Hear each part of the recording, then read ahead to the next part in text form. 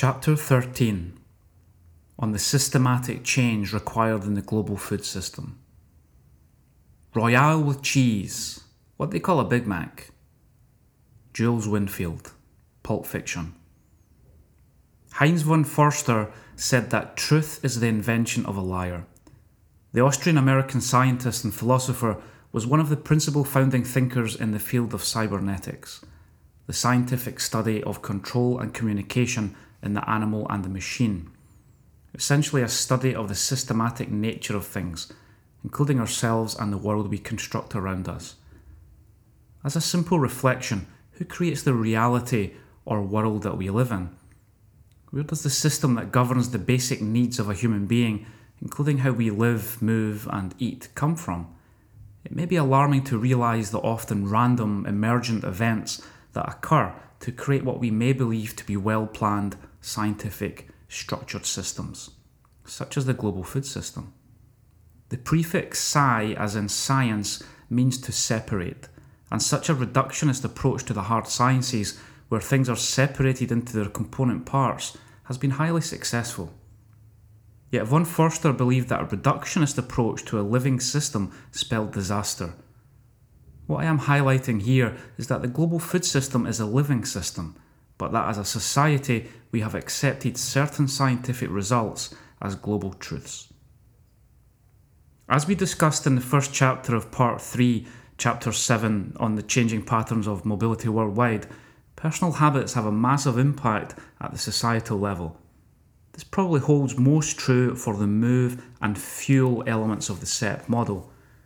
The global food system is designed for us, but to a large extent we can say that it is designed by us in the choices that we make, with those needs satisfied by food companies and system actors worldwide. And we are getting sicker as a society, and fatter. It is not just childhood obesity rates that are rising as combated by Michelle Obama and others. Worldwide obesity has nearly doubled since 1980. In 2008, more than 1.4 billion adults were overweight, and more than 500 million of those were obese, corresponding to 35% of all adults being overweight and 11% obese. Researchers at the London School of Economics and the ESSE Business School found a positive correlation between rising obesity levels and globalisation, specifically the social aspect of globalisation on the three primary outcomes of obesity: calorie intake and grams of fat. Is globesity a byproduct of our advancing society? So why do we seem to be regressing? The changing patterns of mobility and related factors like urban design no doubt have an impact, but the global truths of the food system may also play a part. Nina Teicholz, author of The Big Fat Surprise, challenged one such truth of the global food system, namely the link between saturated fat and heart disease. She traces the history that resulted in the anti-fat crusade, a defining feature of the global food system for over a generation. She believes that nutrition policy has been derailed over the past 50 years by, in her words, a mixture of personal ambition, bad science, politics and bias. One consequence of cutting out fat has been a marked increase in carbohydrates, at least 25% more since the early 1970s, while saturated fat has dropped 11% in the same period. As we covered in the preceding chapter, carbohydrate is a sugar, and a broader view on carbohydrates in terms of the glycemic index allows us to make a more informed choice for energy and corresponding insulin levels. Glucose causes the body to release insulin, which is very efficient at storing fat. Research from Teicholz and others have raised an awareness in recent years of the dangers of our society's addiction to sugar. It may be that the big sugar companies today will become the next generation of big tobacco, under increasing public pressure and looking for transformation amid questions regarding their license to operate.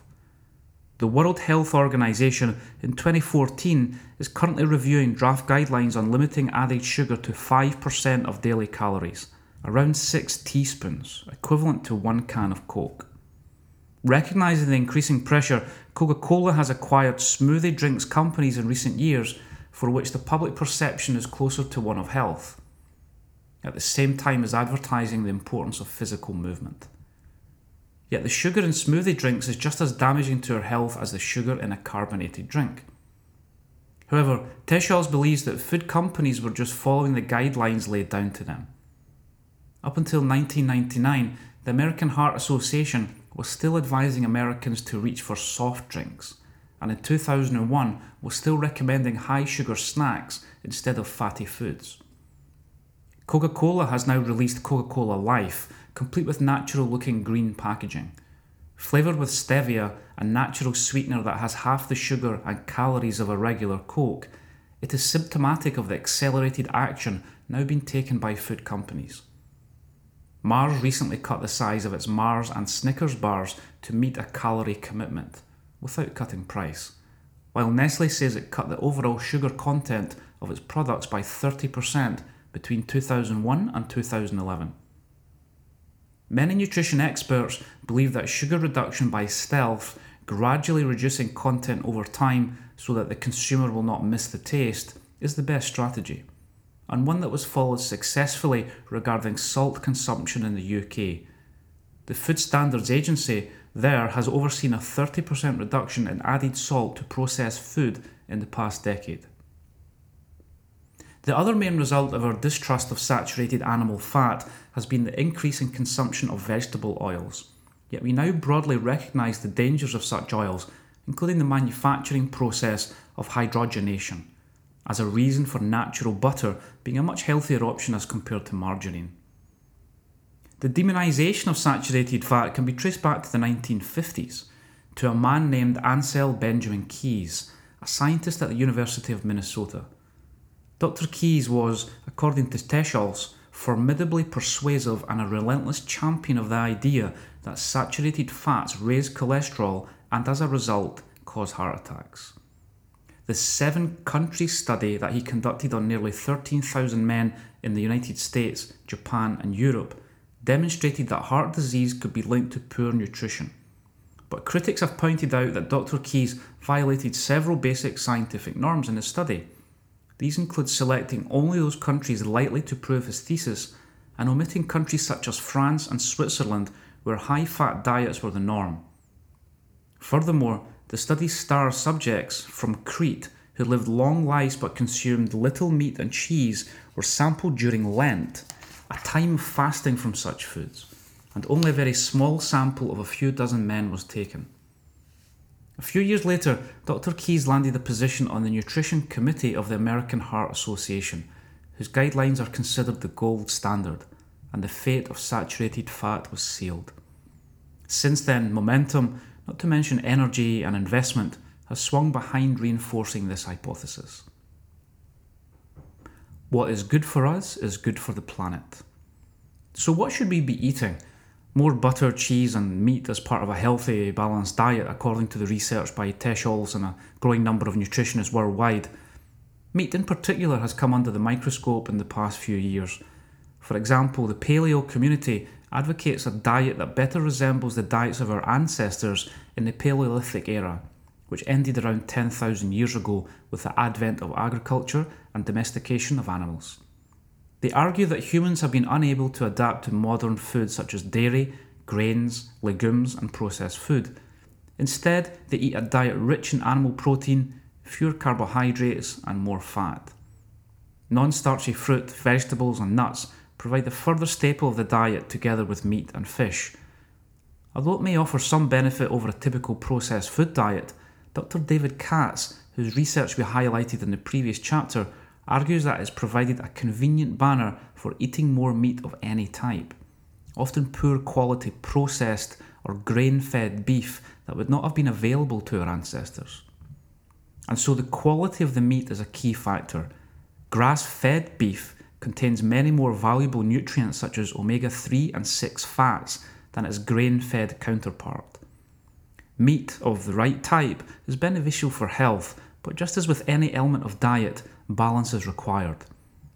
In a recent BBC Horizon documentary, a diet characterised by a high daily intake of red meat was shown to have a significant increase on weight and cholesterol. The planetary repercussions of a high meat diet will be discussed later. another example of our own and the planet's health being inextricably linked. Katz also believes it unlikely to expect any rigorous long-term studies for finding the best diet that preclude bias.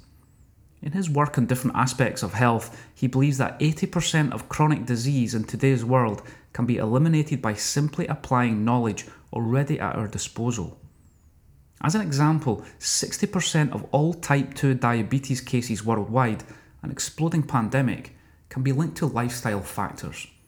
And our lifestyle factors are a symptom of how we conceive the modern age.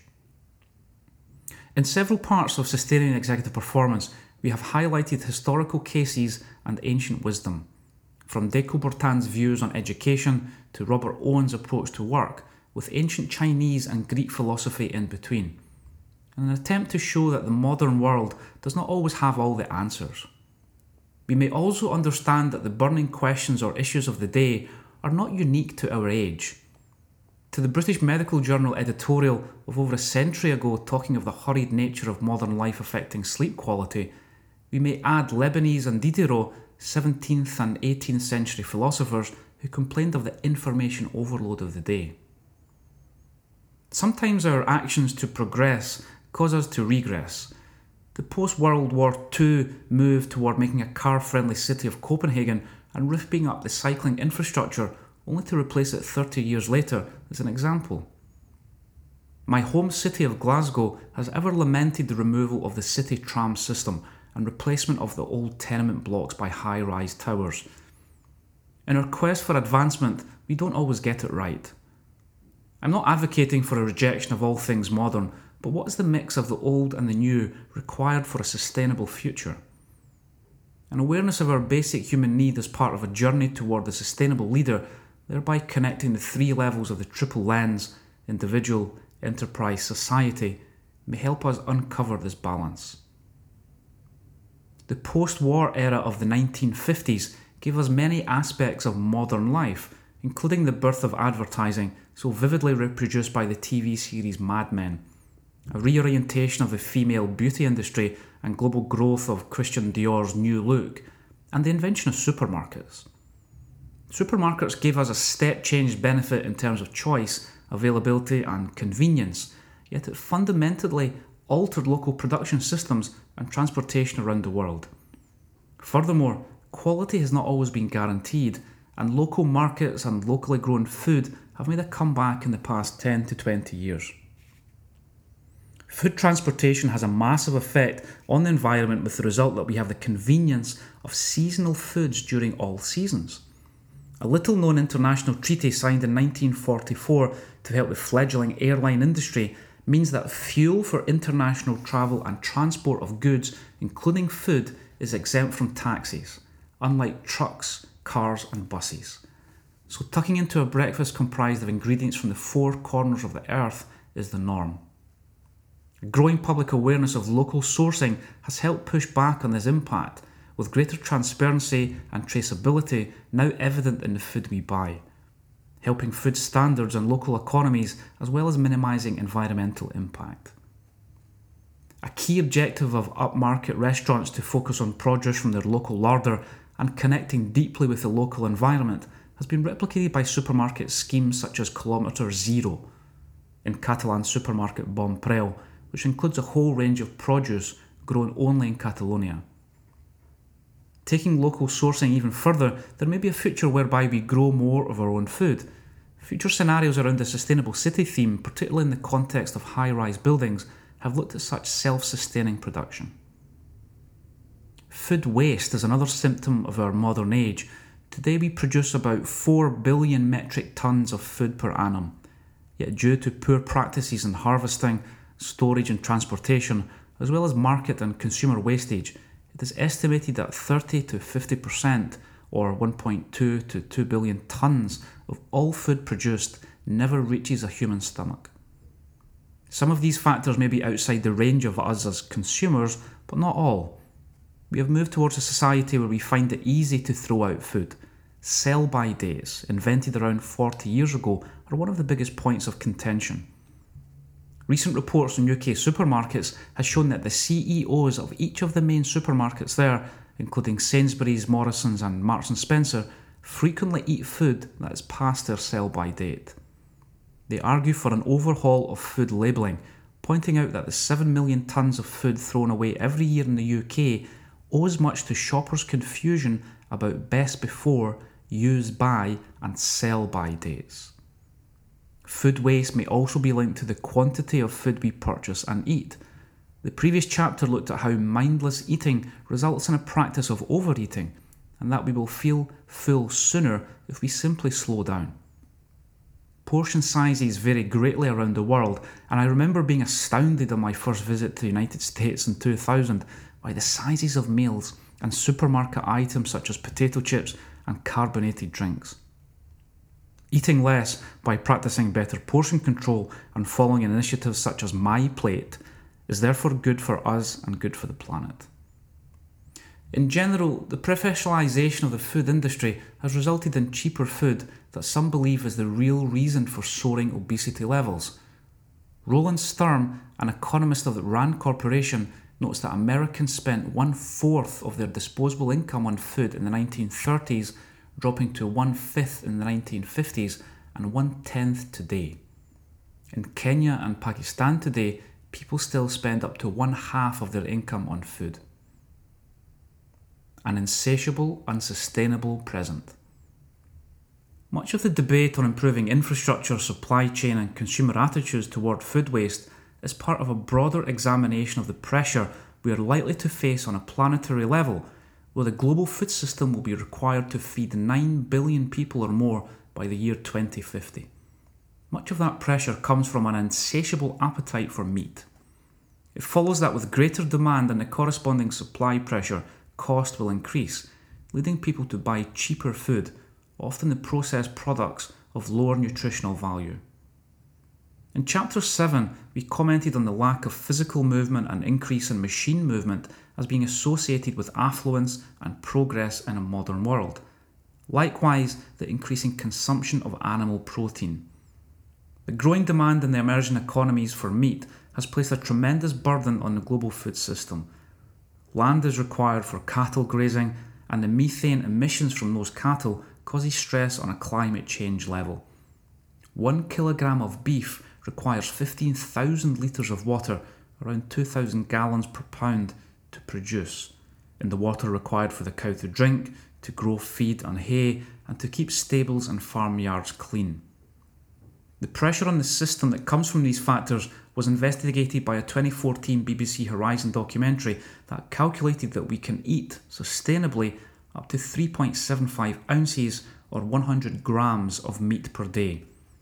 Beyond that, and the exponential rise of impacts results in an unsustainable future. At present, 30% of the Earth's usable surface is covered by pasture land for animals, compared with just 4% of the surface used directly to feed humans. The total biomass of livestock is almost double that of the people on the planet and accounts for 5% of carbon dioxide emissions and 40% of methane emissions, a much more potent greenhouse gas. If the amount of meat we produce doubles, a likely current scenario given growing demand in China and India together with overall population growth, livestock would be responsible for half as much climate impact as all the world's cars, lorries and airplanes. So what future are we headed toward if we extend our current choices? Where should the protein come from to sustain an exploding population? Two scenarios that have long been touted as the solution are now approaching the public consciousness. One is manufactured meat and the other insects. Insects, as a rich source of protein, fibre and micronutrients such as iron and magnesium, as well as good fats, are eaten in large areas of the world, particularly Asia. Grasshoppers and mealworms are common, yet they remain a niche and often reviled source of food in most Western countries.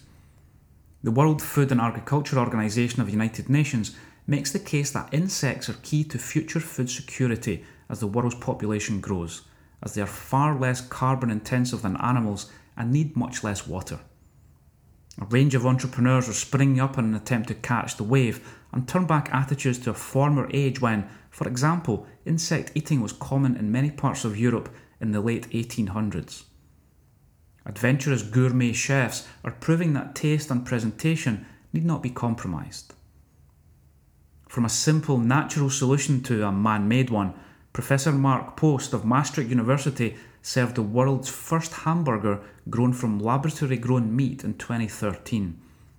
Starting with stem cells extracted from a biopsy of a cow, Post's team grew 20,000 muscle fibres over the course of 3 months.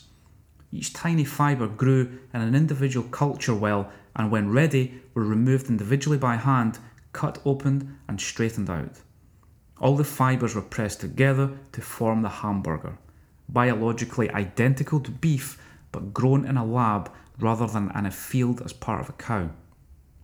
The total cost of the project was €250,000, a royal amount, let's say, that even with cheese, Pulp Fiction's Jules Winfield may have been unlikely to find appetising. Post sees the future value of manufacturing meat as a means of addressing the poor efficiency in current meat production methods. He says that 100 grams of vegetable protein are required to produce only about 15 grams of edible animal protein. So a lot of food is used to feed the cows in order to feed ourselves. Methane and water issues are also addressed by the lab burger method. Toward a new modern system. It may be tempting to look at the complexity of issues in the global food system and simply throw in the towel. Yet our eating habits, retaining common sense without overstressing and adding a sprinkling of self-discipline, may help shift the current system to conceive a better vision of modernity. Education and entrepreneurship are critical factors. After moving from Scotland to Spain, I was impacted greatly by actually seeing the animal in the market when shopping for meat.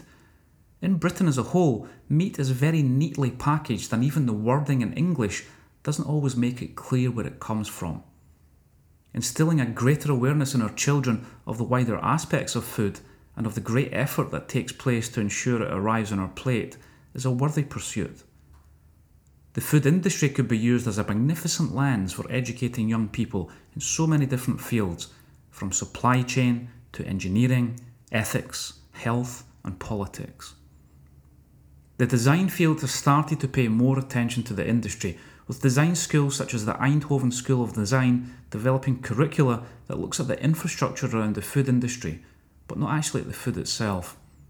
IDEO recently designed the mealtime experience for state schools in the San Francisco area, and other startup companies have looked at providing better food provision for busy professionals in the realisation that our food affects performance. These are positive signs of the right type of modernity, combining lessons from the past with limits of the future. Yet we may easily be seduced by the perceived busyness of modern life and an ill-conceived view of what we need to make our lives better. The rapid growth of Just Eat in Europe, which promotes the tagline "Don't Cook" as part of a home delivery service that increases the consumption of convenience foods for their customers, is but one example. Indicative of the hunger for a quick fix is the pursuit of a magic bullet diet that ignores the fact that the magic bullet is already there. Mark van Amerongen, the Executive Director of the Global Alliance for Improved Nutrition, reflected in August 2014 on the remaining 500 days until the end of the Millennium Development Goals. He notes that nutrition didn't even feature in the first set of MDGs and that it is often sidelined because there will never be a quick fix, vaccine or formula for hunger or obesity. Again, the manifestation of behaviour at the individual level, which is looking for change overnight, is transferred to the societal level. He is further frustrated by a fractured system. Private companies are doing everything possible to prevent regulation, and governments are reluctant to step up. Unilever's Paul Pullman, heading a responsibility-driven company that is also the world's biggest ice cream maker, concurs on the need for a holistic solution, saying that the issue of big sugar is not about who shouts the loudest. So with urgent action required, it falls to us to try to effect some change. If we can change our view to the sustainable leader where patience and consistent practice is built in, we may be able to effect transformation at these broader levels as well. Part of that mindset is to challenge global truths and conventional wisdom. Heinz von Förster placed emphasis on having choice and available alternatives. He said, "Act always so as to increase the number of choices," which was an ethical imperative of his.